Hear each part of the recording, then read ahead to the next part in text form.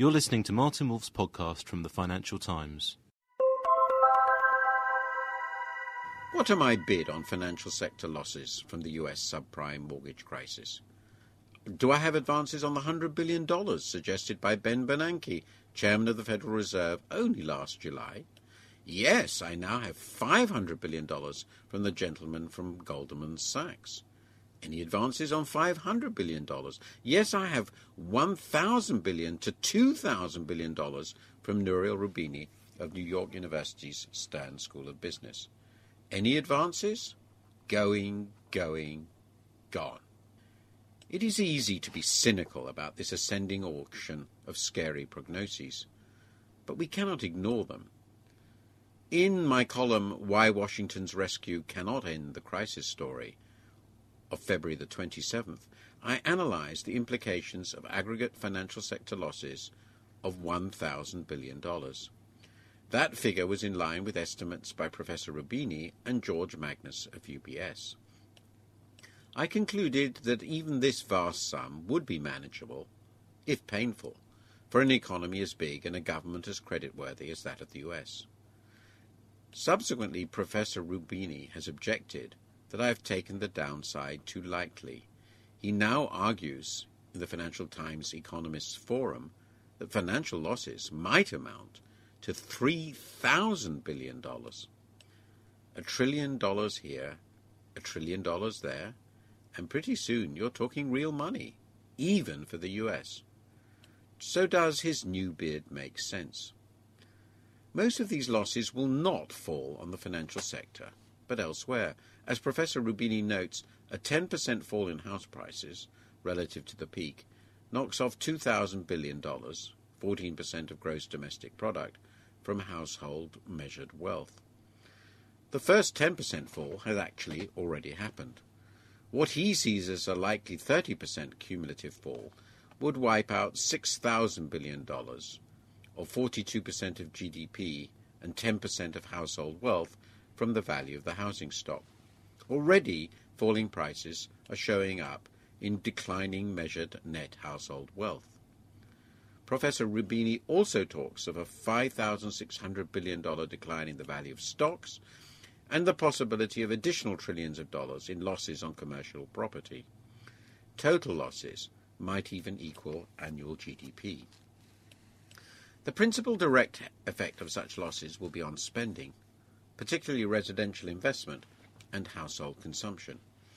In the third quarter of last year, personal savings were a mere 2.4% of GDP, while the financial balance of the personal sector, the difference between its income and expenditure, was minus 2.1%. These patterns do not make sense when asset prices are falling, but a sharp rise in household savings would ensure a deep and durable recession.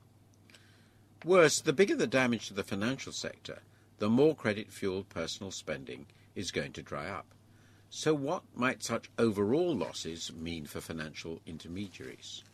In other words, what proportion of these losses will be borne by financial intermediaries? In Professor Roubini's 12 Steps to Meltdown, discussed in my column of February the 20th, he assumed that their losses on mortgages will be $300 to $400 billion, while losses on other assets, consumer debt, commercial real estate loans, and so forth, will be another $600 billion to $700 billion, for a total of $1,000 billion. On March the 7th, Goldman Sachs economists published an even higher estimate of mortgage-related losses at $500 billion, along with $656 billion in other losses, for a total of $1,156 billion. So the mainstream has caught up with Professor Roubini, but he, meanwhile, has moved on. In reaching its conclusion, Goldman estimated a peak-to-trough house price fall of 25%. In his comments on the FT's Economists Forum, Professor Roubini suggests that after price falls of 20% from the peak, losses on mortgages could be as much as $1,000 billion. With a 40% fall, they could be $2,000 billion. He adds another $700 billion for other losses to reach his estimate of total financial sector losses of close to $3,000 billion, or about 20% of GDP. So how does Professor Roubini reach these much higher figures? The difference between him and Goldman is not so much in assumptions about the house price fall. It's 25% for Goldman Sachs and 20 to 40% for him. Both also estimate that lenders would lose half of the loan value after repossession. But Goldman believes that just 20% of households in negative equity would default, while Professor Roubini believes 50% might do so. For people with poor credit ratings and few assets, apart from the house, walking away does seem to make disturbingly good sense. Buyers with no equity have an option to walk, and now many are exercising it. This was clearly demented finance. Yet so long as the economy remains reasonably robust, highly indebted people with good career prospects would surely not wish to wreck their credit rating. Nevertheless, markets are pessimistic. The prices of even AAA tranches of securitized loans are now collapsing. Suppose then that Professor Roubini were right. Losses of $2,000 billion to $3,000 billion would decapitalize the financial system. The government would have to mount a rescue. The most plausible means of doing so would be via nationalization of the losses. While the US government could afford to raise its debt by up to 20% of GDP in order to do this, that decision would have huge ramifications.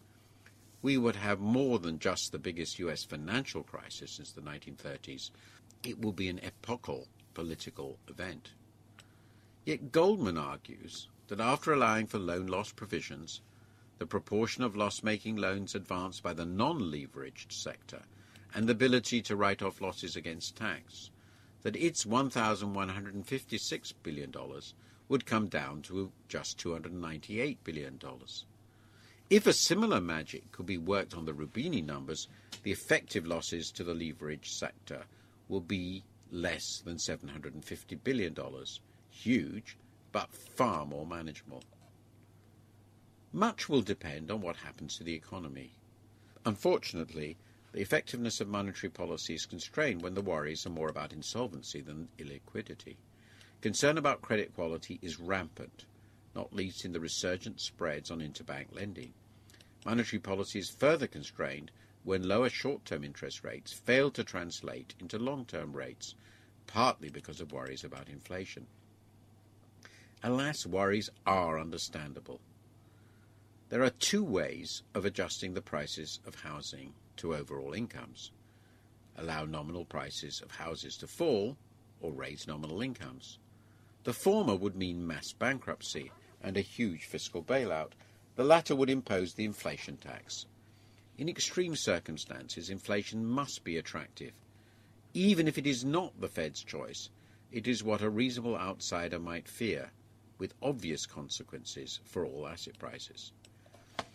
Personally, I suspect Professor Roubini's latest estimates are excessively pessimistic.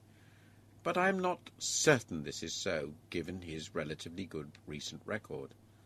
Just look at the vicious interaction between falling asset prices, financial stress, and spending.